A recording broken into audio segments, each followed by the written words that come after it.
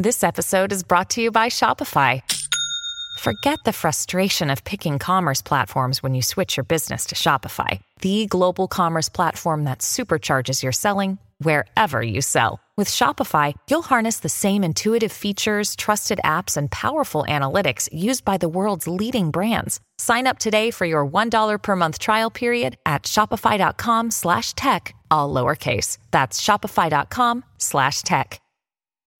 When you need mealtime inspiration, it's worth shopping Kroger, where you'll find over 30,000 mouth-watering choices that excite your inner foodie. And no matter what tasty choice you make, you'll enjoy our everyday low prices, plus extra ways to save, like digital coupons worth over $600 each week. You can also save up to $1 off per gallon at the pump with fuel points. More savings and more inspiring flavors make shopping Kroger worth it every time. Kroger, fresh for everyone. Fuel restrictions apply. At Evernorth Health Services, we believe costs shouldn't get in the way of life-changing care, and we're doing everything in our power to make it possible. Behavioral health solutions that also keep your projections at their best? It's possible. Pharmacy benefits that benefit your bottom line? It's possible. Complex specialty care that cares about your ROI? It's possible. Because we're already doing it. All while saving businesses billions. That's Wonder made possible. Learn more at evernorth.com/wonder. Welcome to the New Books Network. Hello, everyone, and welcome back to New Books in Science and Technology and Society, a podcast channel on the New Books Network. I'm Frances, a host of the channel.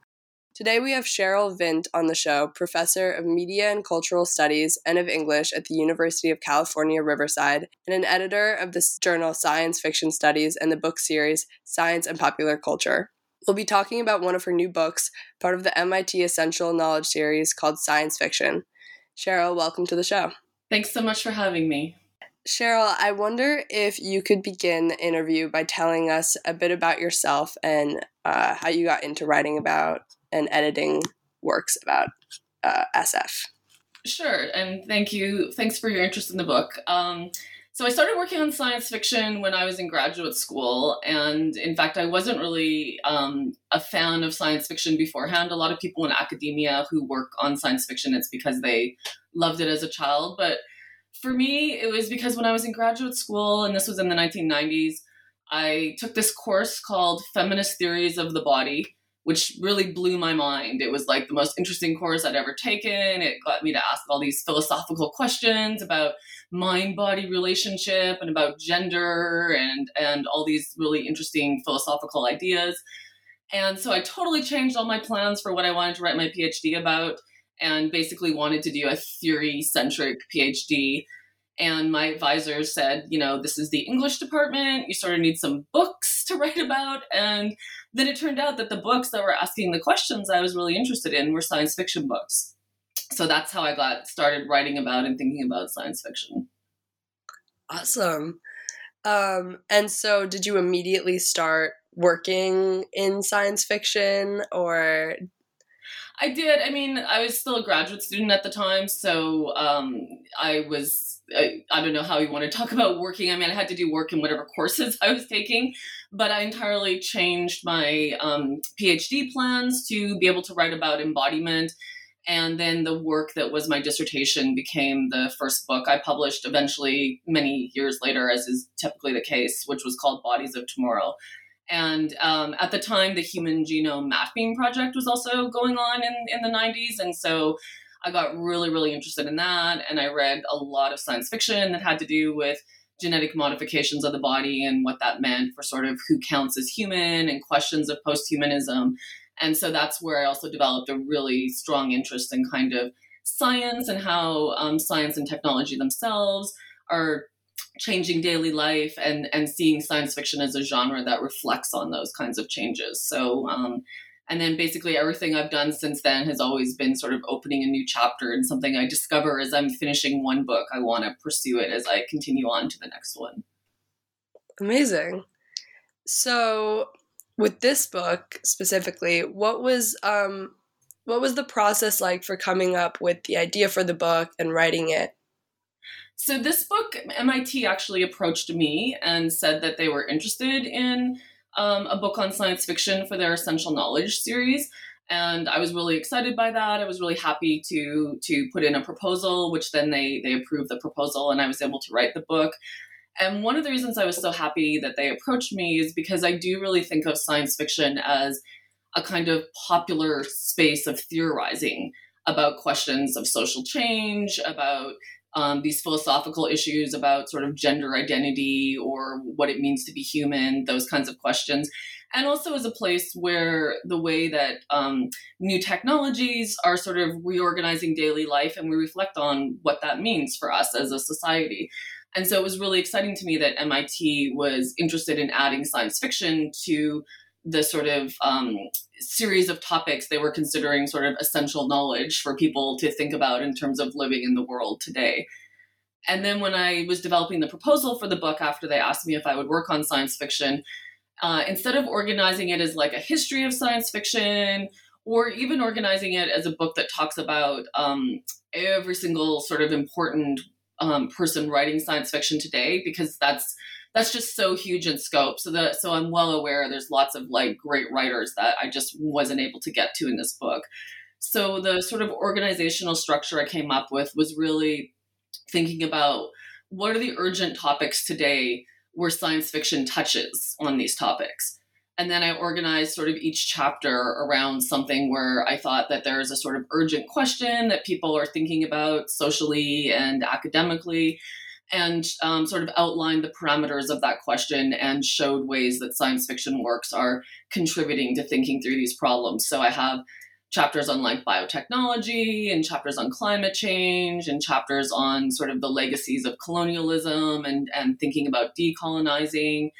Probably my most sort of pushing the boundaries chapter is the one on economics, but I think that too has really important intersections with science and technology and futurity, which are topics that matter to science fiction. Awesome. So in the introduction, you make it clear, like as you were saying, that the book isn't really interested in defining the borders of the genre, or it's not trying to pinpoint too rigidly what science fiction is, but rather you're trying to get into what science fiction does. And by the way, you're saying in the book you write SF rather than science fiction. Why, first of all, why do you call it SF rather than science fiction? So, I mean, SSF is a common abbreviation for science fiction in academic circles. I don't know why we abbreviate rather than write out the whole word, other than we often have, I guess, word limits for things we're writing. So maybe we're like desperate to save on words. But for me personally, I also like using SF because the acronym can mean science fiction, but it can also mean speculative fiction. And I'm really I've lost interest in these sort of genre boundary policing conversations that were all the rage for a while. And you have like really prominent people like, say, Margaret Atwood saying like, I don't write science fiction, I write speculative fiction. And then she writes a whole book, which is this really idiosyncratic definition of why she thinks the two are separate. But you can find many other definitions where the terms would be used differently than she uses them. And so I wanted really the inclusive acronym so that if people prefer to call it speculative fiction, they can. MIT chose to call it science fiction. And I mean, for me, because I am quite interested in science and technology and the ways that they have an impact on everyday life, I tend to translate it as science fiction myself. But part of the history of people wanting to call it speculative fiction instead is, I think, related to a rather narrow definition of what counts as science that was dominant in kind of European modernity. And it's a sort of Enlightenment-based positivist understanding of science, which excluded a lot of knowledge of non-Western peoples from counting as science. And so I think if you call it science fiction and what you have in mind is an overly narrow idea of what kind of knowledge and practice counts as science, then you end up excluding a lot of work done by women, you end up excluding a lot of work done by people of color, you end up excluding a lot of work that's written outside the West. And I'm not interested in those exclusions, which is why I like the sort of ambivalence of SF, so that if people prefer to call it speculative fiction, it's clear that all those other things are included in what I'm thinking about in terms of the genre. That makes sense. All right, so going forward, we'll call it SF. Great. So you're interested in defining not so much what SF is, as you said, but what it does.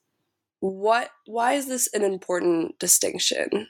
In part, it's because of what kind of academic commitments I have. And so my academic commitments are really about the effects that popular culture, the effects that cultural texts have on people's understandings, on their ideas, and then on their behaviors, right? And so I'm less interested in sort of a purity of like, this is a perfect work of science fiction and it follows in the boundaries of whatever definition you want to choose, because there's so many definitions out there. I would probably be hard pressed to tell you precisely what science fiction is in any case.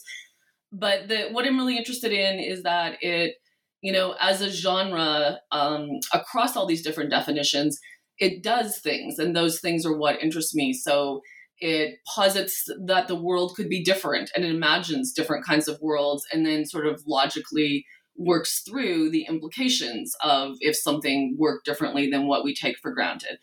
And I think that kind of questioning of given reality is incredibly important politically in terms of being aware of the kind of contingency of our current social relations, or the narrowness of some of our ways of understanding notions of gender identity, for example, or notions of what it means to be human. And so I'm interested in the ways science fiction is always pushing those boundaries.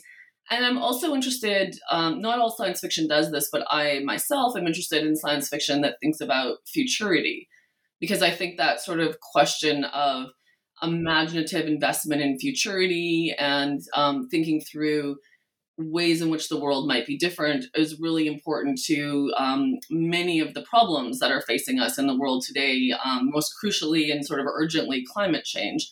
And so there's ways in which mainstream economics, for example, tends to sort of close down the future to a sort of narrow range of possibilities of continuing within our current economic order, and finding ways to mitigate the damage that, say, extractivism is doing. But it can't really imagine a future where sort of economics and resource management are just organized entirely differently.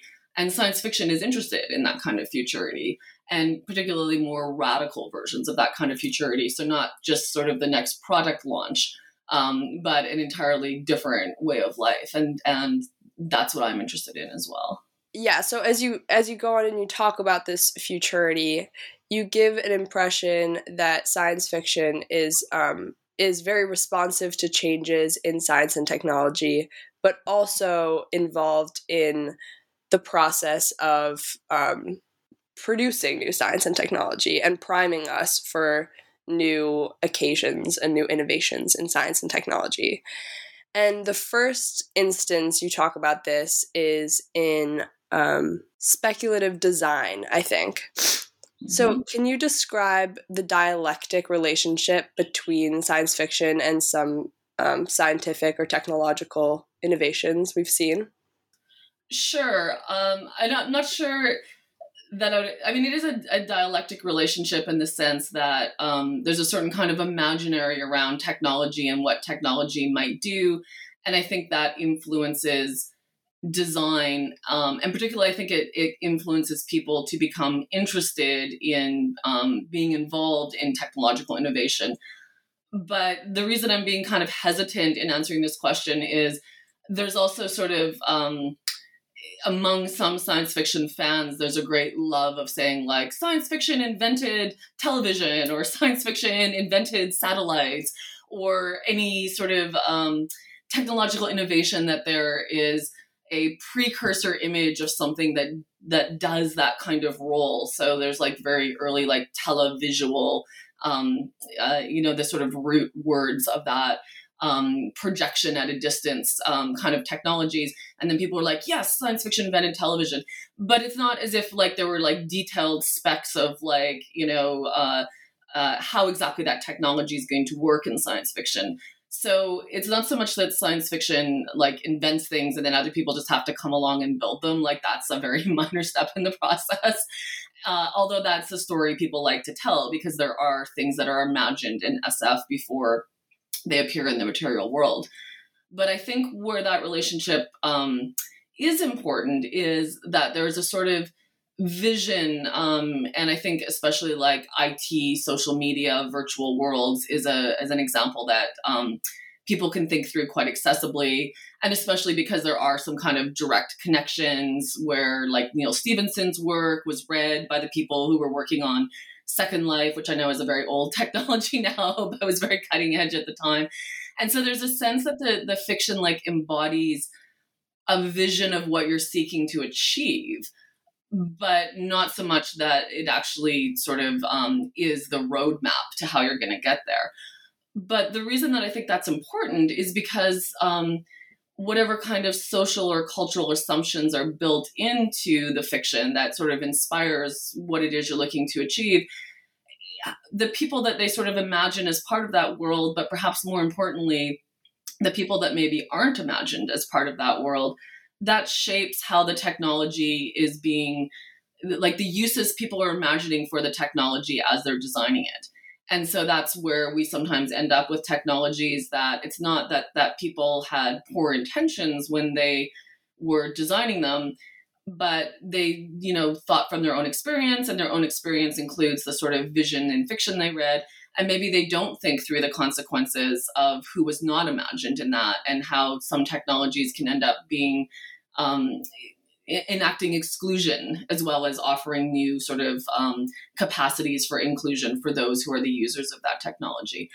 And so that's sort of one part of the piece. But I think like once we're in a world that's being really changed by technology, so social media apps and sort of surveillance capitalism and viral advertising, and the ways every technology we own now is like tracking us and mapping our data points and developing little pictures of who we are, and potentially shifting how credit scoring is going to work based on your social media presence and things like that.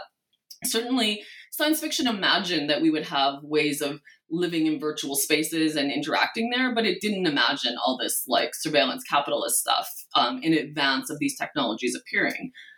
But now that these technologies have appeared, there's lots of science fiction that's working through the implications of how it was actually implemented. And that's where, in many ways, that's where I become more interested, because it's less, I want to read science fiction to find out what the cool new invention of the future is going to be. And it's more, I want to read the science fiction that's looking at what's going on right now and thinking through, okay, but if we don't think about how this might be used for repressive purposes, or if we don't think about the fact that this is going to allow like advertisers greater access to the intimacy of our lives in the case of some of these data point technologies, then there's like a set of questions that maybe the designers aren't asking, because their purpose is to think about there's a market for this and how is it going to be used on the market. But the science fiction writers are thinking like, and then what does that mean for the people who are using it, and for their marriages, or for the work that they will have or will not have in the gig economy, et cetera, et cetera. Right, totally. And I think that there was one moment in the book, I think it was in the Robots, AI, and Transhumanism chapter, where you talk about how our cultural biases are encoded into the technology we're creating, where robots and AI are more and more feminized and racialized, depending on or which is informed by the way we think of the labor that they are supposed to do for us. So how does SF play into that entanglement? Like, can SF play a role in can it play a role in trying to avoid those cultural biases? Does it play a role in priming inventors to make or innovators to make specific types of technologies? I mean, I think it does both, because it depends on who's writing the SF and what their sort of intentions are. So I think you can find SF doing the full range of those things. And in terms of the questions of sort of robots and AI and the labor they do, here I'm drawing on a lot of scholars, political theorists, sociologists who are sort of studying real world AI technology. But the patterns are really visible in science fiction too, right? So if you look at, the long history of AI being imagined in science fiction before we had devices that could talk back to us and things like that, if they're like being helpful and they're sort of like your secretary and they're correlating your data for you or making your appointments or whatever, they tend to have feminine voices. And of course, the sort of ship voice from Star Trek is probably the most iconic one.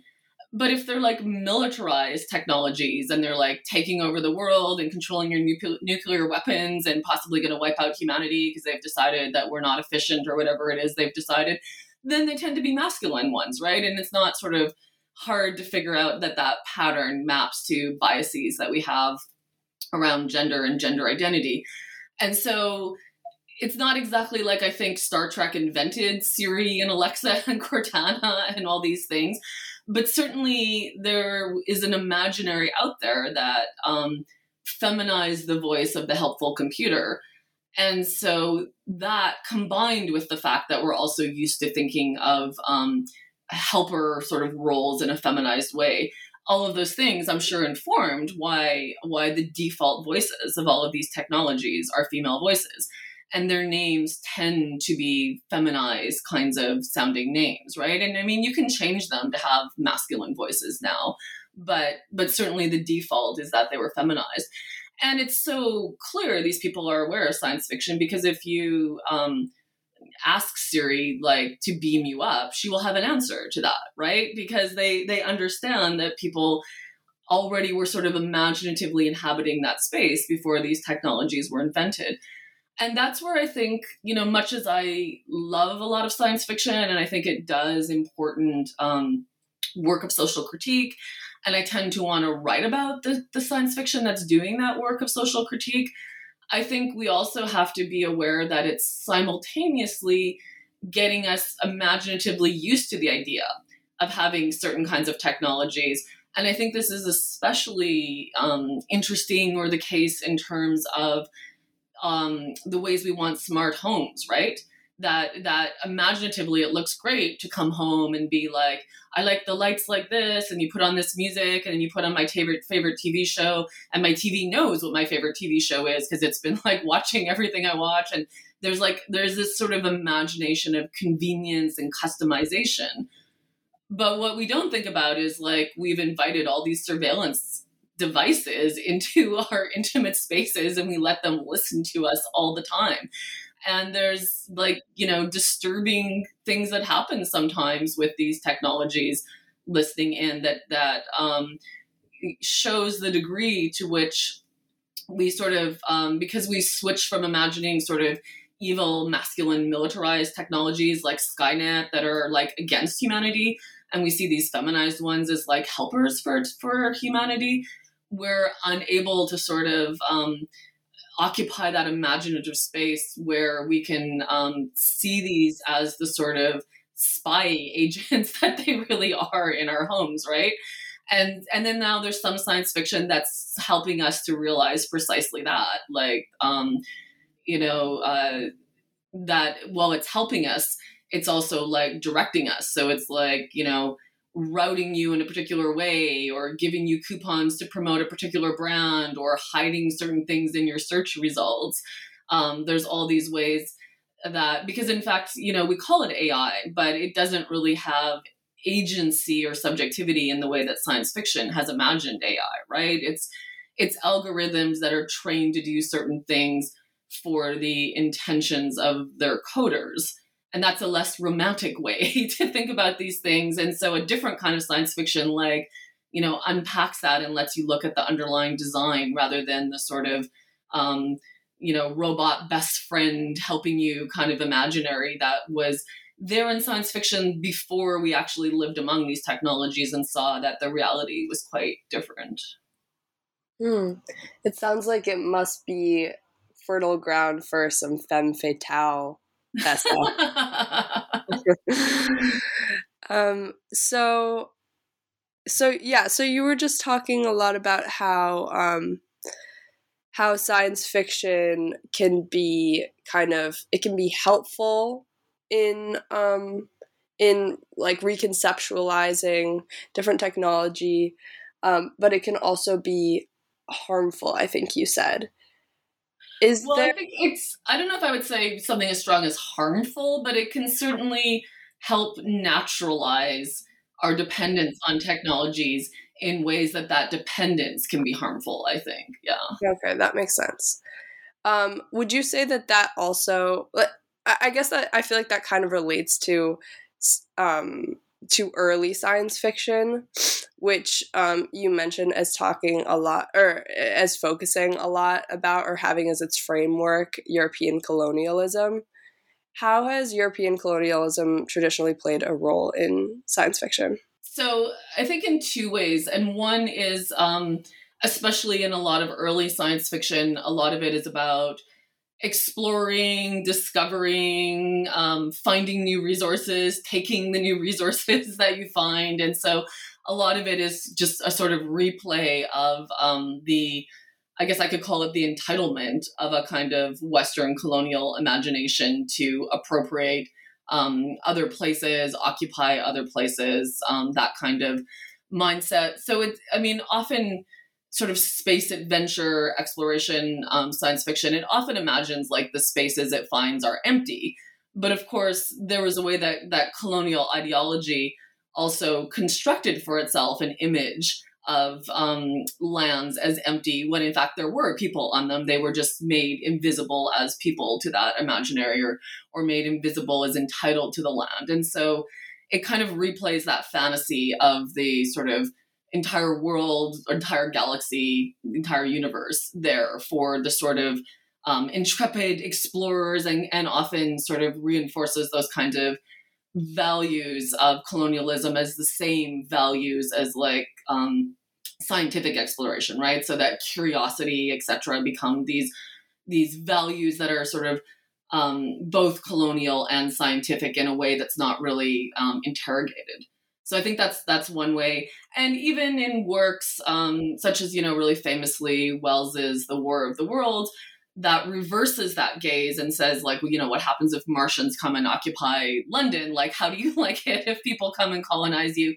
There's still, a kind of default logic that colonialism is a naturalized way of being, because, of course, the Martians, too, are colonizers, right? So there's this imaginary that if you have an advanced, and I should put advanced in quotation marks, but nobody can see my hands though.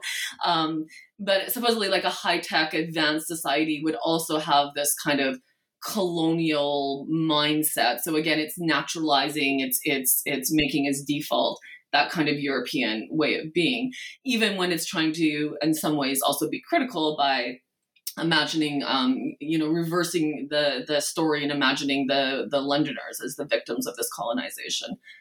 But I think another way that it shows up in a lot of really, really interesting science fiction today is that people from places that have been colonized and that have experienced the damage of colonization, they're writing science fiction from an entirely different frame of reference that enables you to tell that story as one of sort of, occupation, destruction, erasure of culture, marginalization and so instead of, this sort of intergalactic empire that's imagined as this great interstellar civilization, it's like, what happens if you're at the edges of that and your culture is the one that's considered primitive compared to the central culture?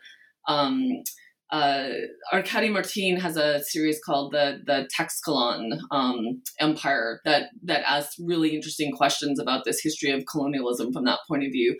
So I think there are ways that both early science fiction just sort of embodied that exploratory, appropriative mindset, but more recent science fiction does really, really interesting things with challenging that as like a default human way of being as compared to a colonial settler way of being. Totally. So is there any recent texts that are trying to, like, you said that there are some that are from the perspective of traditionally colonized places.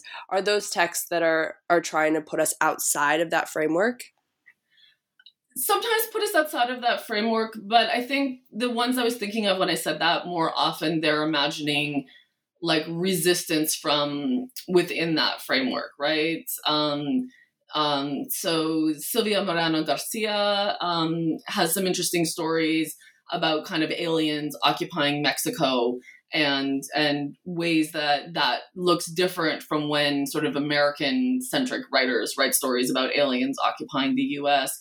Or even if we go back to something like Tiptree's The Women Men Don't See, and Tiptree, the author is James Tiptree, but that was a pseudonym for Ellis Sheldon, and there's sort of a really interesting story there about how for a long time her work was assumed to be that of a male author, obviously, because the name James Tiptree conveyed that.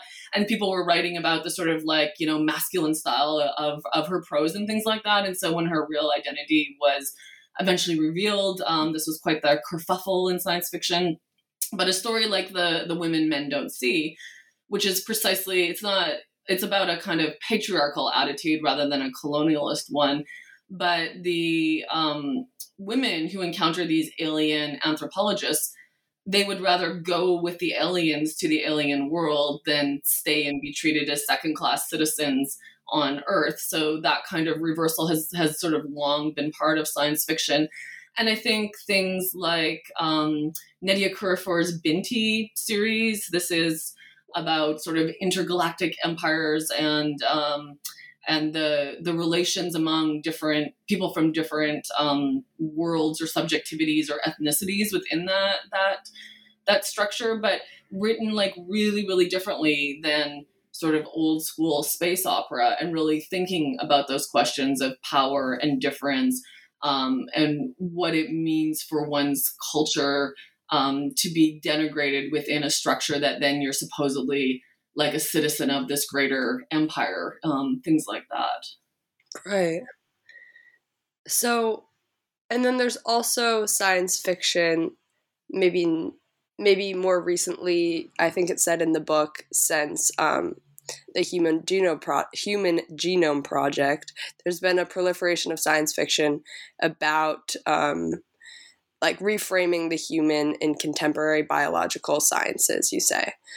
So how does SF deal with new biological discovery and innovation and technology?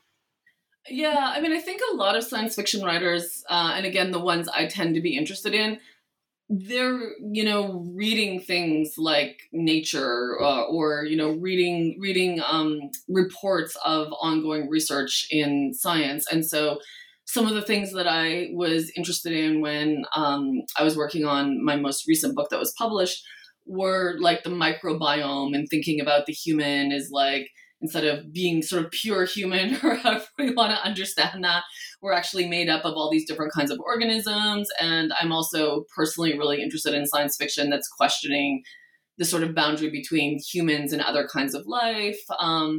And so there are also science fiction writers who are interested in those questions. And so they're reading the same research, and then they're imagining, different kinds of worlds where maybe our biological history conceptually unfolded differently. So it's not so much that biology itself is different, but the sort of Western way science unfolded really emphasized kind of divisions and hierarchies and Linnaean kind of branching charts and things like that. But science fiction by somebody like Sue Burke, for example, has these really interesting semiosis novels that imagine a planet where the way biology unfolded, that actually plants rather than animals became the dominant species. And then sort of logically, again, works through like, well, if plants could think, how might they think differently than humans, because they have a really different kind of biological relationship to the earth, and to how and like locomotion isn't as central, but like underground branching and sharing of resources is more essential. So just working through those kinds of questions to really decenter or estrange. Estrange is a word that comes up frequently in definitions of science fiction, like make strange our assumptions about how things work by centering something different than what has been centered in our own intellectual histories. And so that's like one interesting example. Nancy Kress has been writing about this kind of biological change of the human body really since the human genome started to be mapped. She was writing about this stuff from the 90s up till today. And again, she's not so much what am I trying to say? The questions she wants to ask are sort of based on the premise that one can change one's biology, and then she imagines like how and to what end. So one of her really early series imagined people that could genetically engineer themselves not to need sleep. And then if you didn't need sleep, you could be more productive than everyone else. And then you could be like smarter and accumulate more and like sort of work through that, what that means. Her more recent work is imagining sort of genetic engineering so we could survive climate change. And again, it's about like thinking through that, not so much like she's proposing we actually genetically engineer ourselves to survive climate change, but in imagining a future where that happens or has to happen, it's reminding us we aren't these kind of isolated beings that end at our skin and can just be ourselves in any environment. But in fact, we're deeply dependent on other species and an ecosystem and a climate. And if all of that changes, then the human cannot continue as it once was. So these are less sort of proposals to like engineer ourselves into something else and more kind of provocations to realize that we actually are more integrated with other life than we realize in the ways that our sort of political and philosophical frameworks might suggest. In your chapter called Environment, Climate Change, and the Anthropocene, you talk about how that even before the idea of climate change, SF was toying with the idea of the world as existing before humans and potentially after them too. So is one of the tools that SF offers, or maybe its most valuable tool even, the decentering of the dominant narrative? Yeah, I mean, I think that to me, again, it's always like what science fiction you choose, but to me, this is why I'm attracted to science fiction. This is why I think science fiction is a space of sort of political thinking, because it's always about like, what if we change this or imagine this or intensify this? And in terms of climate change, I mean, I think in that case, one of the things that is really valuable about SF as a tool for culturally thinking through climate change is it tells stories on a scale that's really different from sort of realist fiction, right? Because usually the scale of a story would be the kind of human lifetime, or, it might be a family saga, so it might be a few generations of a human lifetime. But to really think about something like climate change, you need to think on a much vaster scale, both temporally and globally, right? And so there's a certain way that its interest in sort of world building and infrastructures over the kind of intimacy of familial relations means science fiction is able to think about things like climate change in a way that maybe realist fiction struggles to, because climate change is something we're sort of always all experiencing and always not registering that we're experiencing, and because its temporal pace is just slow enough that it's hard for it to be perceptible to us in our daily lives. Now, that might change in the next 20 or so years, and it might sort of dramatically become perceptible at a human life scale. And in fact, we might say it already is, in the sense of like all these extreme weather events that, weren't a common experience 20 years ago and are a common experience now are a register of climate change.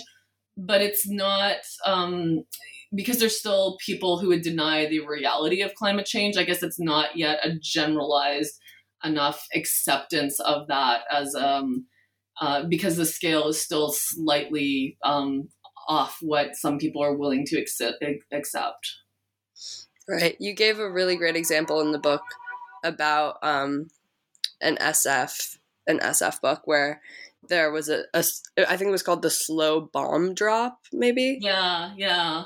About how people, as the bomb is dropping on Earth, people want to extract energy from it, which makes it drop even faster. Yes, and I mean the recent Don't Look Up film, which is like satirical and funny and like sort of seems absurd, but yet is actually at the same time describing precisely what we're doing, right? So I mean, I think that's one of the spaces where you can see how the tools of science fiction are really important to being able to tell different kinds of stories. Because on the one hand, that film like seems really crazy, right? Or it does to me anyways. But then its description of, this disaster is heading towards us. We're talking about it, but not doing anything about it. And then when we finally come up with a plan to do something about it, our first instinct is to think, how can we make money out of this plan? Like, that seems like very realistic to me, despite the absurdity that comes out in that film. And so I think that's a really good example of how the tools of science fiction let you frame stories differently to draw attention to things that are real. But you need the kind of estrangement of science fiction to make them visible to people. Would you say that SF is well, in one of your chapters you talk about the utopian tradition.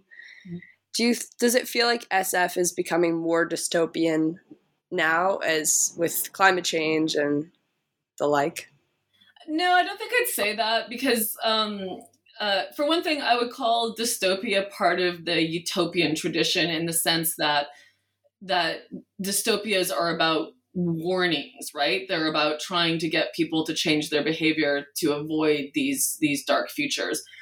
And certainly it's throughout the 20th century into the 21st, there's been more dystopian texts than utopian ones. But the reason I wouldn't say that it's more now with climate change is that there's always been a catastrophe that science fiction is narrating, right? So, I mean, dystopia really was incredibly dominant in the immediate post-war period. All the futures that seemed imaginable were futures of like post-nuclear war, wasteland, apocalypse. So the same kind of thing, that there was this sort of looming existential threat that seemed impossible to imagine a future that wasn't that threat. And I think the same thing is going on now with the increasing turn to climate change narratives, even among either non-SF authors who might write one SF novel now. It'll tend to be about climate change, I think. I guess the big difference is nuclear war was something we could avert by just like, don't use the nuclear weapons.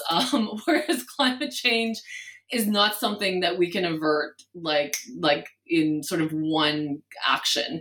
And in fact, climate change, it goes back to your earlier question about like rethinking the human as entangled with ecosystems, dependent on other species, all these kinds of things. I mean, climate change has already so changed these ecosystems that it's, even if humans sort of magically started living more sustainably, which I find it hard to sort of imagine how globally that could take place in any case, there's still ways in which we've depleted the soil so much. We can't sort of grow food in some areas where we can't all go back to sort of an agrarian lifestyle. And there's bee colony collapse, which maybe means pollination is something that is going to be like, what are we going to do with robots in the future? Like, I don't know, but it's not as easy a fix as like, don't use nuclear weapons. Right. So you also talk about, I think your last chapter was economics and financialization, or your last chapter before the conclusion. So the economy and SF have an easy connection point, which is that they're both mythology, they're both fiction. Do you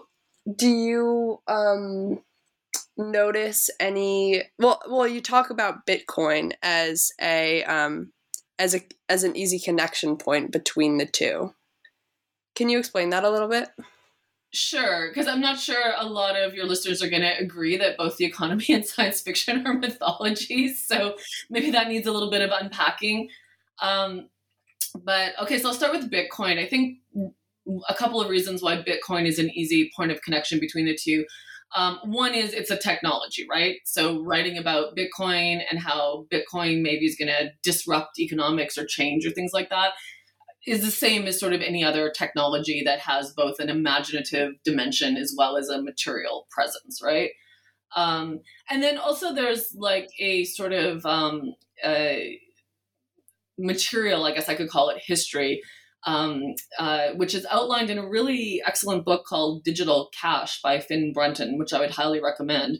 So it's a history of sort of experiments with cryptocurrencies and all the various other imaginary moments where people envisioned this and tried to make it happen before Bitcoin actually had some success. And then, of course, there's also alternative cryptocurrencies to Bitcoin right now. And so when he outlines this history, a lot of the players are also the same people that are involved in science fiction, the same people that are involved in early sort of transhumanism. And so there's a sort of imaginary that's sort of cohering around technology and futurity and ways that people are trying to bring these imaginaries into material life, that these imaginaries that have their roots in science fiction visions. So that's part of the sort of piece there. And of course, there's a lot of utopianism that's attached to both Bitcoin and blockchain more generally, about how it can like free us from banks or allow a different kind of economic freedom that is not paying these middlemen kind of financial managers so much. And so there's a whole sort of imaginary around governance that's also tied up in blockchain and cryptocurrency, which to me seems very much like science fiction. And I don't say that to be dismissive, because I take science fiction really seriously, right? I take seriously that our imaginative investment in things and the stories we tell, which produce a kind of affective investment in them, that these things actually do shape the world. They shape the choices that we make, and they shape how we choose to live and invest our time, and what technologies we adopt or don't adopt, or what we do with them when we adopt them. So I do take that all very seriously. But the other thing I'm trying to get at in that chapter about the sort of the economy is a mythology. Again, I don't mean there's not a real economy that has very serious consequences for people. In fact, it's these very serious consequences is why I'm so interested in helping us sort of unpack the layers by which the economy is mythologized and based on certain kinds of beliefs. And so a couple of things I'm really interested in right now that are related to that. One is venture capital funding. And even like that they are always looking for unicorns shows that they too understand there's a kind of mythological pull to this. And so venture capital funding basically materializes capital based on stories is what I would say. And I mean, ultimately, there's also people trying to build the things they're telling stories about, but they get their VC funding through the stories, right? Through the vision, through getting people to believe in this thing that they conjure up out of their narratives. And some of them do materialize into things, and some of them don't. And so I'm really interested in those stories right now. And so is Hollywood, it seems, because now there's like the WeWork story is out there in both a documentary and a narrative TV show. The Theranos story is out there in a television story, and I believe there's also a movie in the works. And then the Uber story has its own TV show now too. And I think the fact that we do have these,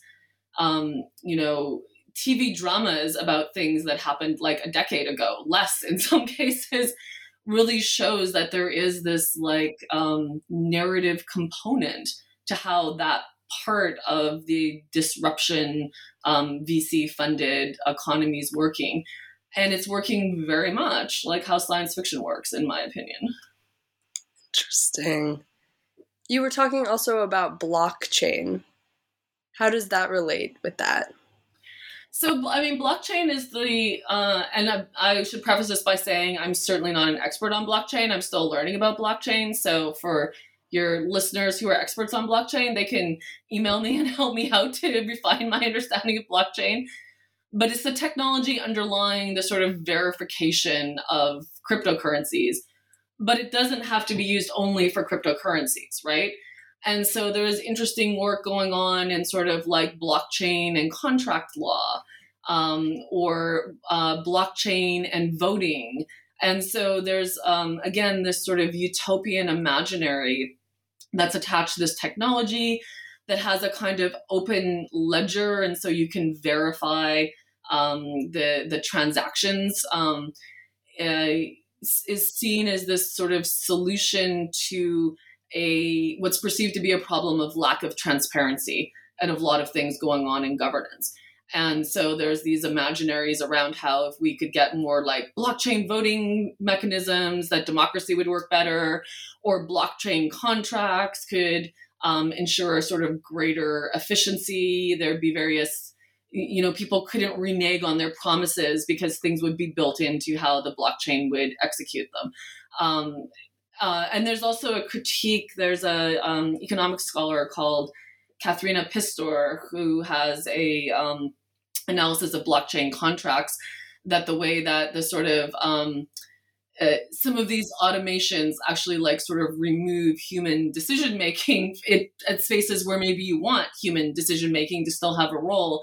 And so I think there's a relationship there between that and sort of autonomous learning system AIs that has a lot of applications in the military, for example. And there too, it's the question of like, these systems can sort data and make decisions faster than humans. And so perhaps like better because they don't have bias like humans, or so it is claimed.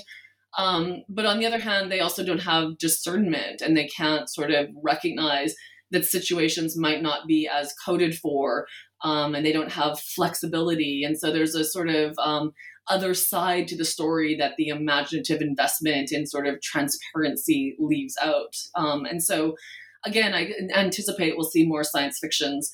The more these things start having an impact on daily life, the more I expect we'll see science fiction stories and novels that think through the sort of the other side of the story. That's not the sort of VC promise of why this is going to change the world and everything will be better, right? Totally. Okay, so we are getting towards where I feel like I've been taking up too much of your time. I just have a couple more questions before we go. One of which is, why do you think that SF is oftentimes relegated to the sidelines? I forgot who it was in your book, but you quoted him as saying that science fiction doesn't get a place in the manor house. It's relegated to the guest house outside. So that's Amitav Ghosh says that. And I mean, there's a long history of why. Part of it has to do with the kind of origins of at least sort of Western Anglo science fiction in pulp magazines. And so it sort of came out of a storytelling space that was designed to be disposable, like comic books, right? But then comic books might have been designed to be disposable, but the MCU is now shaping possibilities for everyone who wants to make a movie about anything because of its economic dominance. So it turns out these things were less disposable than imagined. And so there's that kind of long history. There is a lot of science fiction that is terrible and deserves to be there. So it's not that I'm saying anytime anybody wants to tell a story that has like an alien or a robot in it, it's like a masterwork. That's not the case at all. But I think there's a lingering sense that because a lot of that was this pulp, disposable, colonial space adventure stuff, that's what people imagine when they hear science fiction. And to me, this is why people that are quote unquote mainstream authors, such as Margaret Atwood, when they write stories, which are very clearly science fiction stories about like the future and about genetic engineering and about climate change, they have to say like, oh, but this is not really science fiction because it has like a theme. Because they're imagining that the only this disposable kind of techno adventure stuff is science fiction, which is never been the case, but it was sort of how people came to understand the term, I think, largely through media rather than through the print tradition in many ways. So I think that's part of it. And what do you hope to see from SF going forward? I mean, honestly, more of the same of what the best science fiction has always done, right?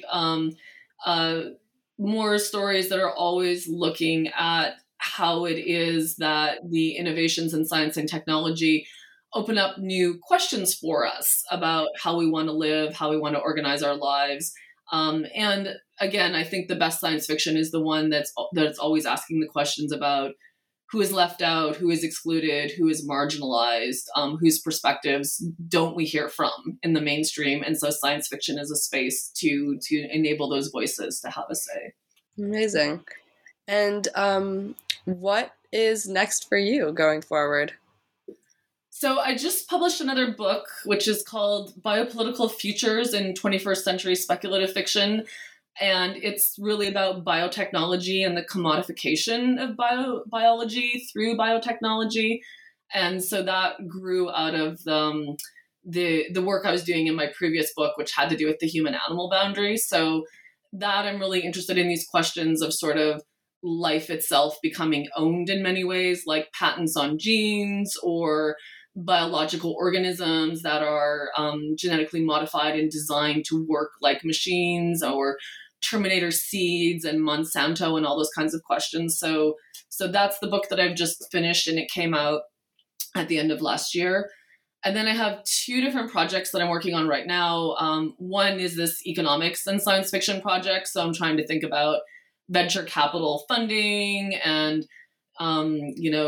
derivatives and various kinds of financialized speculative instruments, and sort of the way a debt funded kind of economy is used to like generate these bubbles, like the housing bubble that crashed. So I'm interested in thinking through the sort of speculative dimensions of that.